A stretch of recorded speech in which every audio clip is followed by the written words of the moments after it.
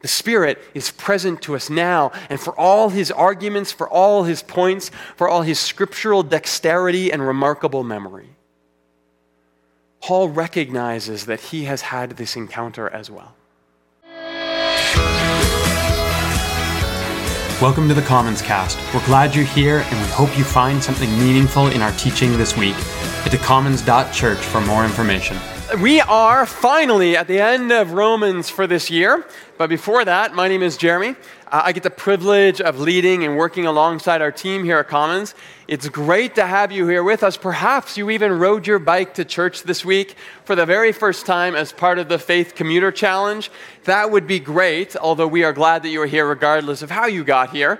However, it is neat to see how engaged and present our community can be in the neighborhood to participate in something like this, and I love that.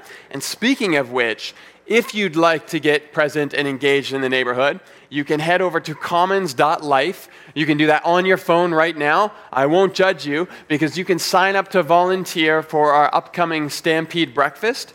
Last year, 100 plus amazing volunteers served breakfast to 1,700 plus grateful neighbors. It was an amazing day, and we are at work already getting set to do this all over again, so we'd love to have you jump in and be a part of that. However, before we dive back into Romans, a couple things here. You may have noticed the banners on the sidewall have changed from Eastertide to Pentecost. And Bobby mentioned this earlier during worship, but Eastertide is the 50-day celebration of resurrection that flows out of Holy Week. Pentecost is the culmination of that period. And so Penta signals 50, and if you count 7 weeks out from Easter, and you include Easter Sunday and today, then we are on day 50. Now, in the Jewish tradition, Pentecost was also called the Feast of Weeks, and it happened 50 days after Passover.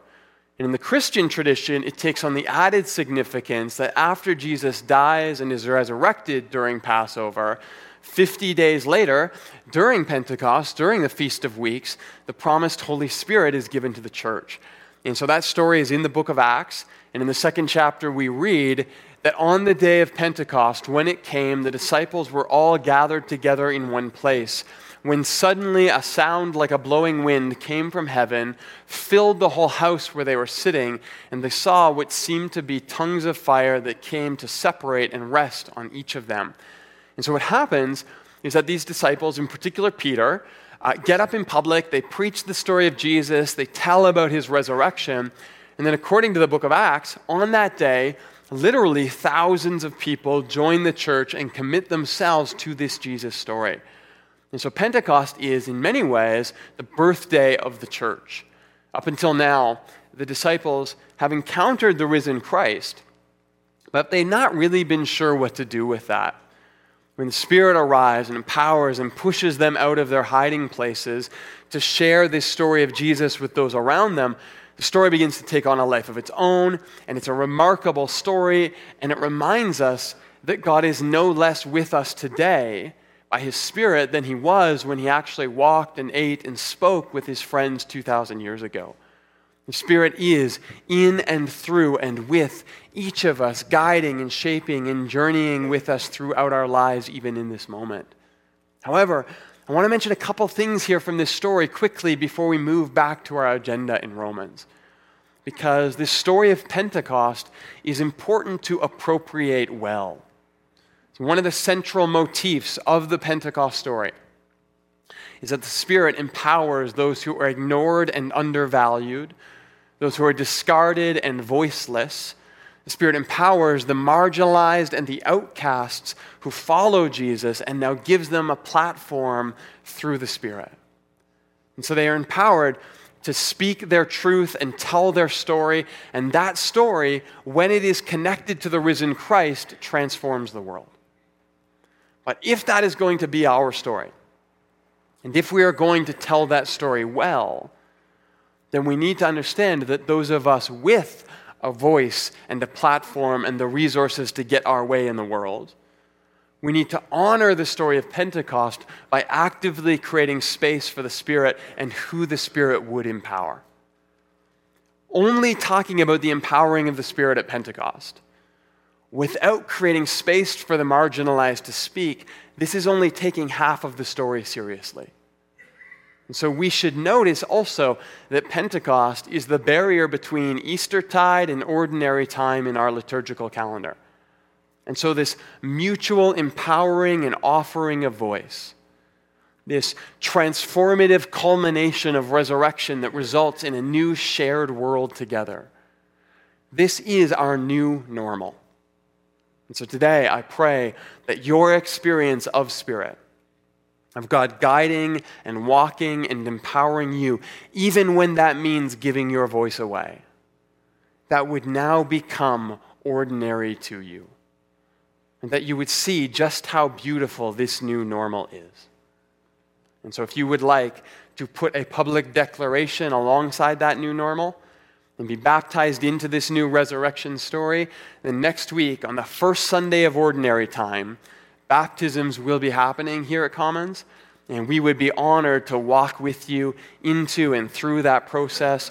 So talk to us, stop by the Connection Center before you leave, or just hit up commons.life on your phone and you can register that way.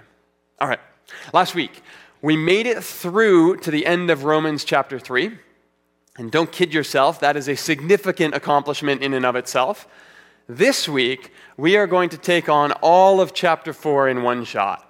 Now, I know that doesn't sound fair to chapter 4, but as I mentioned last week, chapter 4 in Romans is sort of a case study for the arguments that Paul has been building throughout chapter 3.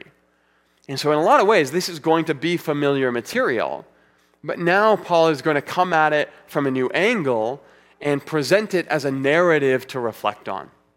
And so we have that in store today. However, before we do that, let's pray.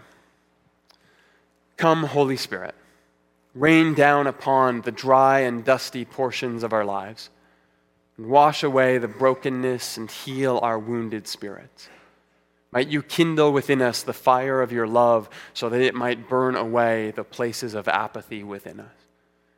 Might we then live with purpose and passion, empowered by your presence to tell your incredible story through every facet of our lives. With warmth, would you bend our rigidity? And with grace, would you guide our wandering feet so that we might come to recognize you within us daily? For those of us who have been denied a voice and a place to tell our story, would you heal us of that hurt and remind us that you are always there to listen to us? For those of us who have held too tightly to our platform and misunderstood the mutuality of your empowering Spirit, might we learn to listen, knowing that we learn more when we truly hear our brothers and sisters share their stories. In the strong name of the risen Christ we pray. Amen. Okay, we spent 4 weeks walking through chapter 3, and so obviously we're not going to be able to recap all of that material today, but there are some big themes that Paul has been exploring that we need to have in the back of our mind as we begin to look at chapter 4 today.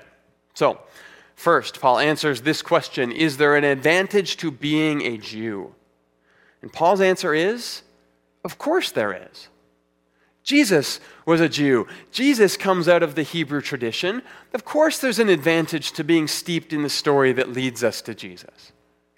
Now, that doesn't mean it's a free pass. Everyone still has to respond to the same grace of God, but Paul acknowledges the world is simply not an even playing field all the time.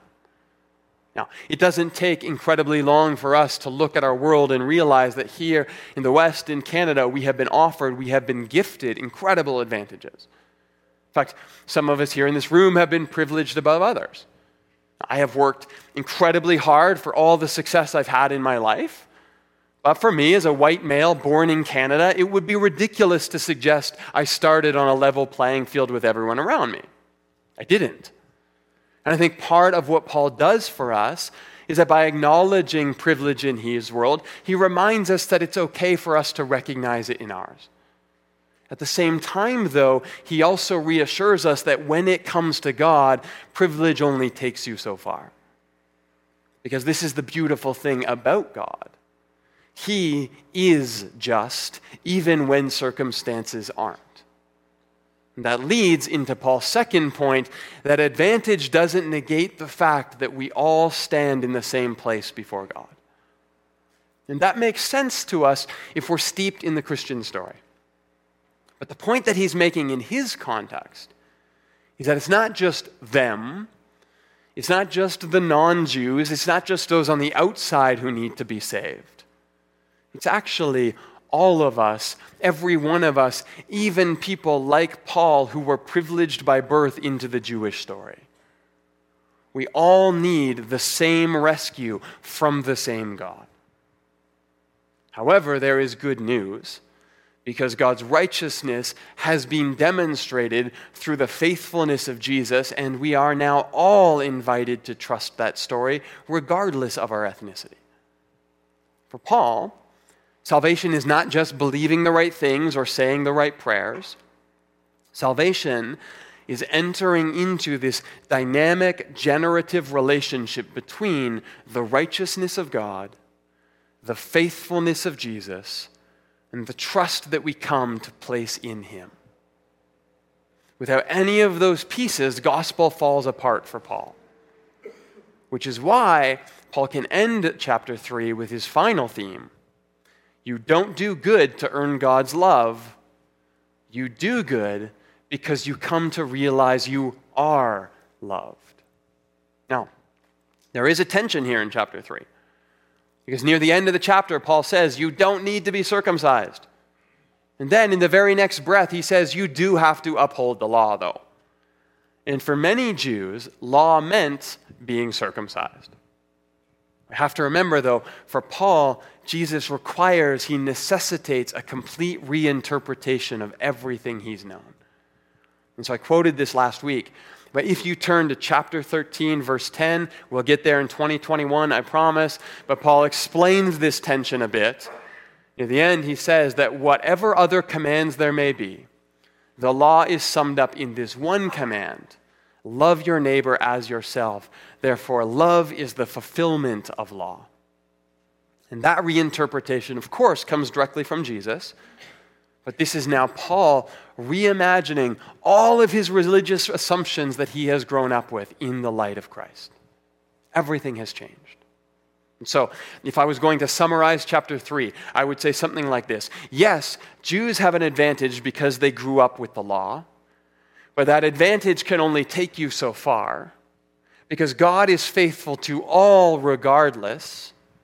And therefore, good works and law and obedience were only ever meant to be our trusting response to God's love and grace.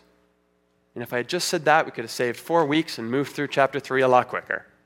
But now, having all of these arguments in mind, chapter 4 is one big case study of this. It's kind of like Paul saying, okay, I've made my point. Now let me tell you this again with a story.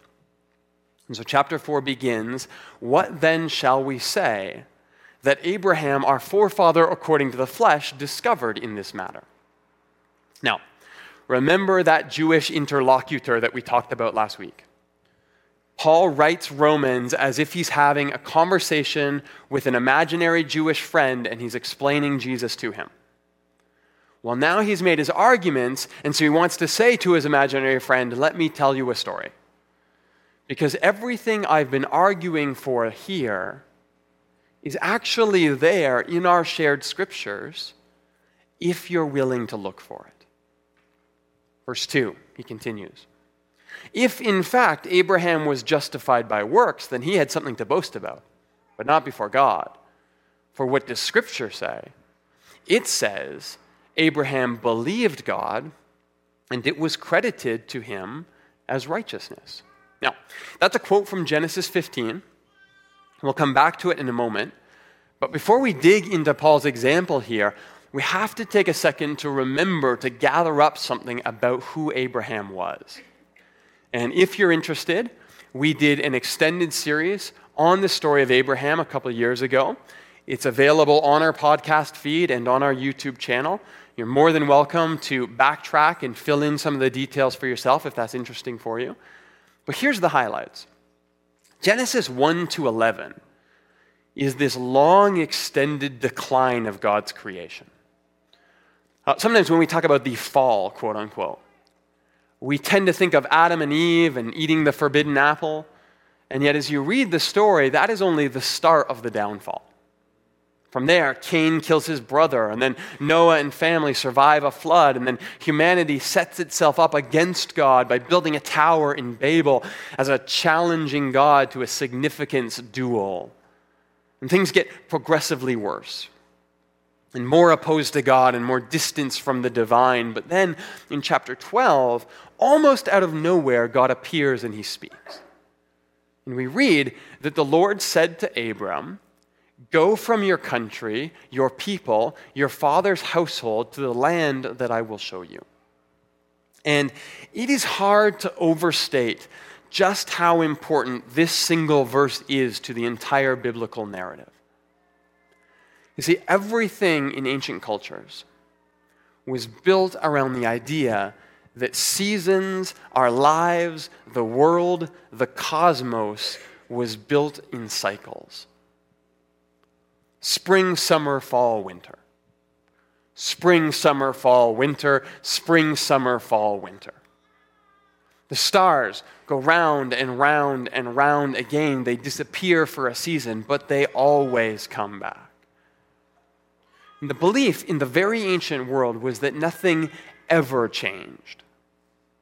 Nothing was ever new. You could never escape the cycles of destiny you were trapped in. And so if something starts on a bad note with a bad apple, then that cycle will only ever grow into more anger and more murder, more estrangement and more death, and eventually an inevitable showdown with destiny. And yet, right at that moment in chapter 12, God shows up. And he speaks to this previously unknown man, Abram, and he calls him to leave everything that he has known and to go somewhere new. And Abram listens. I'll read you Thomas Cahill's commentary here. He says that Abraham went are two of the boldest words in all of literature.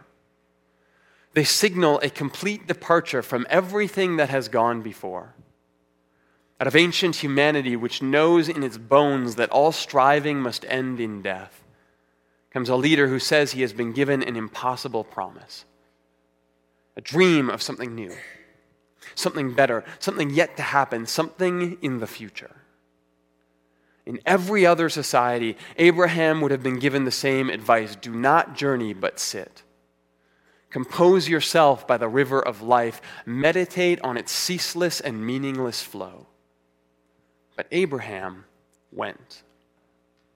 And so this story is the beginning, not just of the Hebrew story, but of humanity's movement out of cyclical despair and into the progressive tale toward the God who invites us to journey forward to him.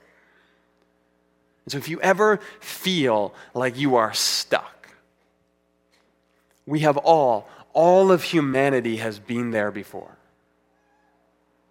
The incredible thing about faith is that it is what keeps us moving forward into the future. So don't lose sight of that movement in your life.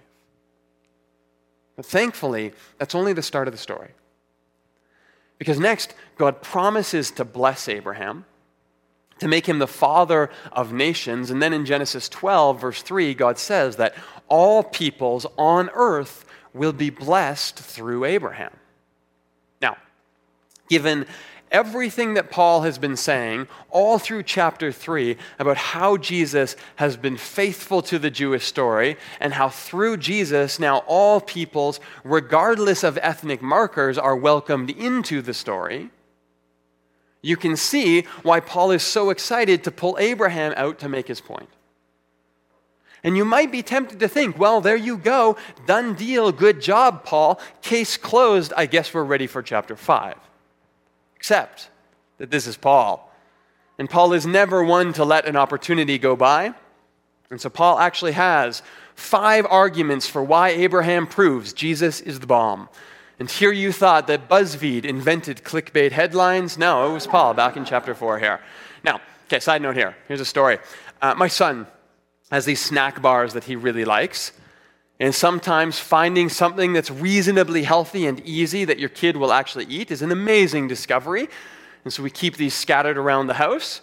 And if we were really good parents and followed the advice of every parenting blog we read on the internet, then we would make him snack bars from Kale and Sunshine and Love. But we're real-life good parents, not internet good parents. And so we buy him these kids' Cliff bars that he really likes. But this week, Eaton says to me, "Daddy, I want a bar. The one with the boy, and he has a skateboard, and he has a helmet and a t-shirt." And here's what he's talking about here. And in that moment, I realized that Cliff Bar Incorporated had spent untold hours focus group testing this packaging until it had been seared into my son's memory. And look, they are organic, so back off, internet. But this is kind of what Paul wants to do for you. He's made his point. But now he wants to make sure you don't lose sight of the big picture by weaving together a bunch of little pictures. And so this is some serious focus group testing Paul is about to do. He is going to find something that you are going to remember before you leave the story of Abraham. And Paul will not let you leave this room until you agree with him. Now, we do want to finish this chapter today. And so we are going to move through Paul's arguments pretty quickly here. But it is fascinating to see how Paul thinks, especially when he reads his Hebrew scriptures. Because Paul is going to make for us in this one chapter a biblical, a hermeneutical, a historical, a logical, and an experiential argument for why the story of Abraham was always meant to point to Jesus. All in the hopes that one of these things is going to click for you and you'll remember it. So, biblical. We've actually already read this one. This is where Paul says in verse 3, what does Scripture say? It says that Abraham believed God and it was credited to him as righteousness. And so that's a quote from Genesis 15, verse 6. And right there, in the text of Torah, God promises all of these great things to Abraham. Abraham trusts God to do it. And the text says that God credited. The Hebrew word is chashav, and it means God thought of or respected Abraham as righteous, or tzaddik in Hebrew. Now, remember, Abraham has just met God in this story. He hasn't done anything of note yet, and God is saying, your trust in me is enough. That is exactly what Paul has been arguing all through the last chapter. Boom, case closed. But that's only point one. Point two is hermeneutical. Now, hermeneutics is the study of how we create meaning or how we interpret what we read. And next, Paul is about to do some rabbinic interpretation for us here. You see, just before the time of Paul and Jesus, there was a very famous Hebrew teacher or rabbi named Hillel. And he was famous for a number of things, one of them being his 7 rules for interpretation of Torah. Now, we don't have time to explore all 7 of those, but one of them was what Hillel called gezerah shawah, or verbal analogy. And what Hillel taught was that any time 2 passages of Scripture used the same word, they could be used to interpret each other regardless of their context or regardless of how far apart from each other they were. Now, today, most of us would say, well, you can't really do that. Like, language doesn't work that way. If I were to say, she dyed her hair and she died, those are not even remotely similar, and they should not be used to interpret each other.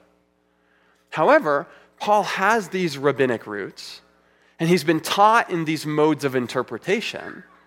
And so Paul wants to flex his Jewish muscles here a bit and make a gezerah shawah argument in verses 6 through 8. Now, it's a little obscured in English, but this is how it works. In verse 3, Paul has quoted Genesis 15 to say that God credited Abraham with righteousness. In verse 6, he says, David also makes this point. And then in verse 8, he quotes David from Psalm 32 saying, "Blessed is the one whose sin the Lord will never count against them." Now, count against is that same word, credit to, chashav in Hebrew or logizomai in Greek. It's not used in the same context here. In fact, it's used in the negative, count against, rather than the positive, credit to. And David isn't really talking about faith at all in this passage. But based on Gezerah Shawah, Paul is arguing same word, so I can make the same argument. Because of faith, God credits righteousness, and he uncredits sin. And this is kind of a strange argument, but it's actually a culturally appropriate way to do biblical interpretation at the time. And it's also one of the fascinating things about reading our Bibles. Because not only do we read what's on the page, we have to try to understand how these original audiences read what was on their pages as well. Okay, argument 3, historical. This one shows up in verse 9. Paul writes, "We have been saying that Abraham's faith was credited to him as righteousness, but under what circumstances was it credited? Was it after he was circumcised or before?" It was not after, but before. Now, remember last week I read you a quote from the scholar James Dunn, where he says that Paul seems quite pleased with himself at times. This is one of those moments. Like I can see Paul just kind of grinning as he writes this. Was it before he was circumcised? Yes, okay. Now, Abraham is circumcised, but that comes later in chapter 17. After Abraham trusts and after God thinks of him as righteous. Because, just as Paul has been arguing, obedience was always meant as a response to the love and grace we receive through Yahweh, not a way to earn it. Next is Paul's logical argument. He says that because Abraham was righteous before his circumcision, that means that he is not just the Jews' father in the flesh. Remember that line from the first verse of this chapter? Abraham is actually also the father of all who believe in a new, more important way. And Paul's argument is that logically it had to be that way, because in verse 16 he writes, "The promise comes by faith so that it may be by grace, and may be guaranteed to all Abraham's offspring, not only those who are of the law, but also to those who have the faith of Abraham. For he is the father of all of us." And here's his point here. Just as it was written, there's a quote from Genesis 17. God says, "I have made you a father of many nations." And so Paul says, if Abraham is the father of many nations, then he must be more than just a father in the flesh the way he is to us as Jews. He must logically also be a father in a deeper, more spiritual sense. He is everyone's father in faith. Okay. Paul has one more chance to make his point, just in case he hasn't won everyone over here yet. And his last argument is, for me, whenever it comes to religion, probably the most flimsy, and yet at the same time, really the only one that matters. And this is the argument from experience. Paul writes in verse 20, and listen for the tone change here as he speaks. He says, Abraham did not waver through unbelief regarding the promise of God, but was strengthened in his faith and gave glory to God, being fully persuaded that God had power to do just what he had promised to do. This is why it was credited to him as righteousness. The words it was credited to him were written not for him alone, but also for us. For us to whom God credits righteous, for us who will believe in him who raised Jesus, our Lord, from the dead. He's speaking here of our personal experience and encounter with God. And I love that Paul ends this section on this note. Because at the end of the day, whether you are a sappy, emotional mess of a human like me, that's a joke, or an intellectual time bomb ready to throw down 5 arguments for every point in a moment's notice like Paul, the heart of the Christian story is still and forever this dynamic encounter with the divine through the risen Christ. Abraham had it. You and I have it. The Spirit is present to us now, and for all his arguments, for all his points, for all his scriptural dexterity and remarkable memory, Paul recognizes that he has had this encounter as well. Because for him, faith is still, at the end of the day, all about that moment where he met Christ on the road to Damascus. That moment where he learned that the large story of God was also the very small story of his personal journey toward and into the divine. And look, I know Romans is a heavy letter at times. And I get that Paul can be a divisive writer for some of us. And yet here's what I hope you would take away from our time in this book this year. That Paul has discovered a profound trust that God will do good for him. And as he looks back, he now sees that story woven throughout all of human history. Into every moment, in every person, in every scriptural story he comes across, he sees that story hidden. And above all else, despite his brash bombast, what Paul desperately wants is somehow to invite every single person he encounters into that space of confident trust in the one who sits behind all things. He wants you to understand his arguments, but more than that, he wants you to encounter God. And so on this day of Pentecost, where we celebrate the new normal in the Spirit, and we enter into ordinary time together, my prayer is that you might come to know that your experience of God's love, it is real and it is powerful and it is something that no one can ever separate you from. Because the Spirit is within you even now, offering God's righteousness for you to trust. And that is more than 5 arguments. It is an encounter with the living Spirit who speaks to you now, even in this moment. Let's pray.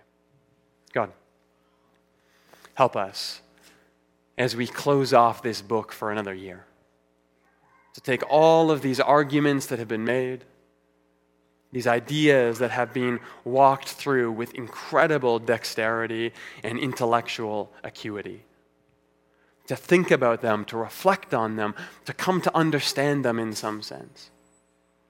But then, of course, God, even more than that, for your Spirit to sink these concepts somewhere deep into our heart, so that we would know them not simply intellectually, but we would experience an encounter with you.